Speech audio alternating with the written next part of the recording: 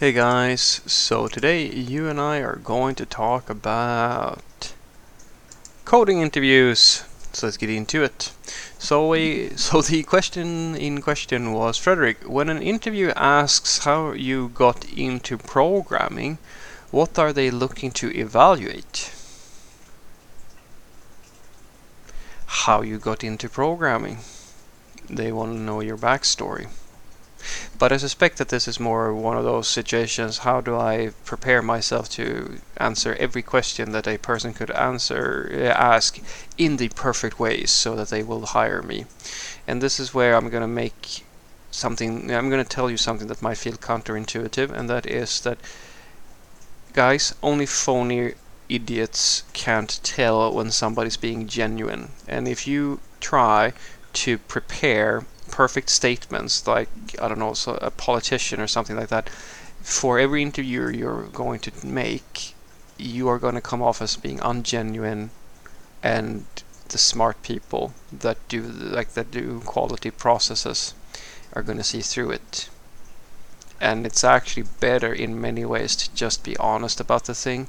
And here's the kicker about being honest: it only works if you have good reasons for what you're doing. If you have genuine, if you're a genuine nice person and you actually care about what you do.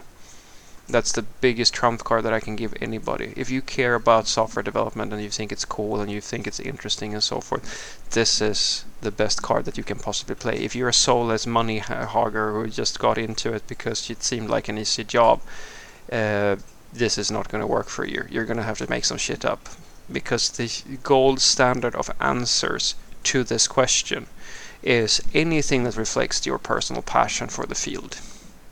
And the worst part about that is that you can't steal that.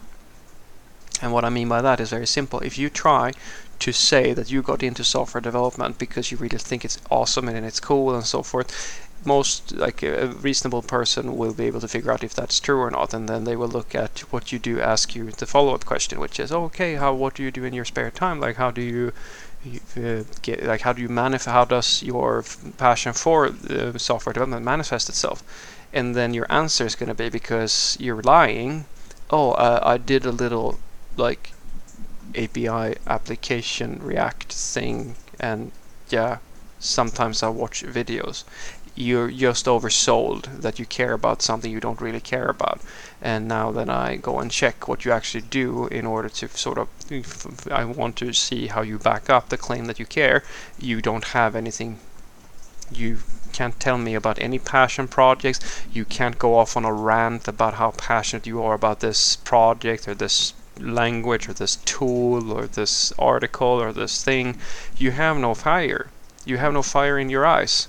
And that is the biggest benefit anyone can have when it comes to software development interviews and things like that. And that is the thing that they are looking for.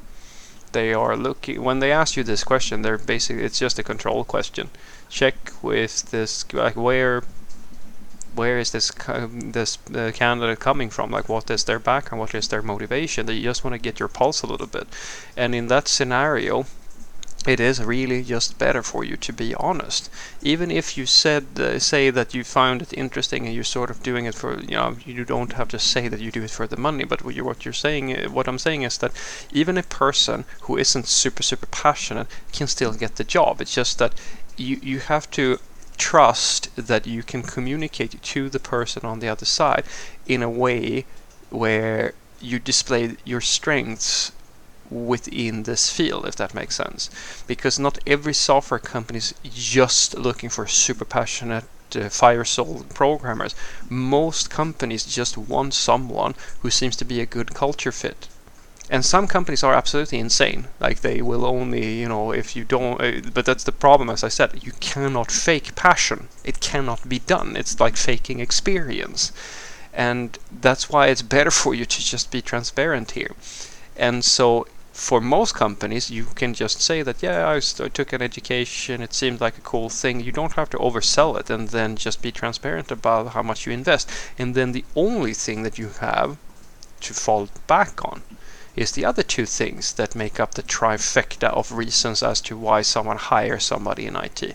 First one being passion, second one being skill, third one being salary expectations. These are the main three things that you have to offer a employer, or like these are the areas that they will usually consider the most.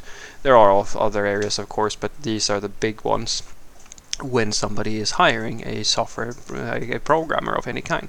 So in order to sort of be safe and like stack your bets, having all three, that makes you a perfect candidate. But you can still get a job with just having two. And in some cases, my friends, I have been in interviews where we have identified that the person is incompetent, very, very bad, as like super weak coding skills, and has a pretty bad attitude, but they were very cheap, and unfortunately at that exact moment the manager in question needed the headcount, and so they still got the job. It's not it's not a great way to structure things, and like it's probably not an ideal case for anybody, but it happened. I was there, so I can promise you that it's probably happened more than a few times in other areas of the world as well.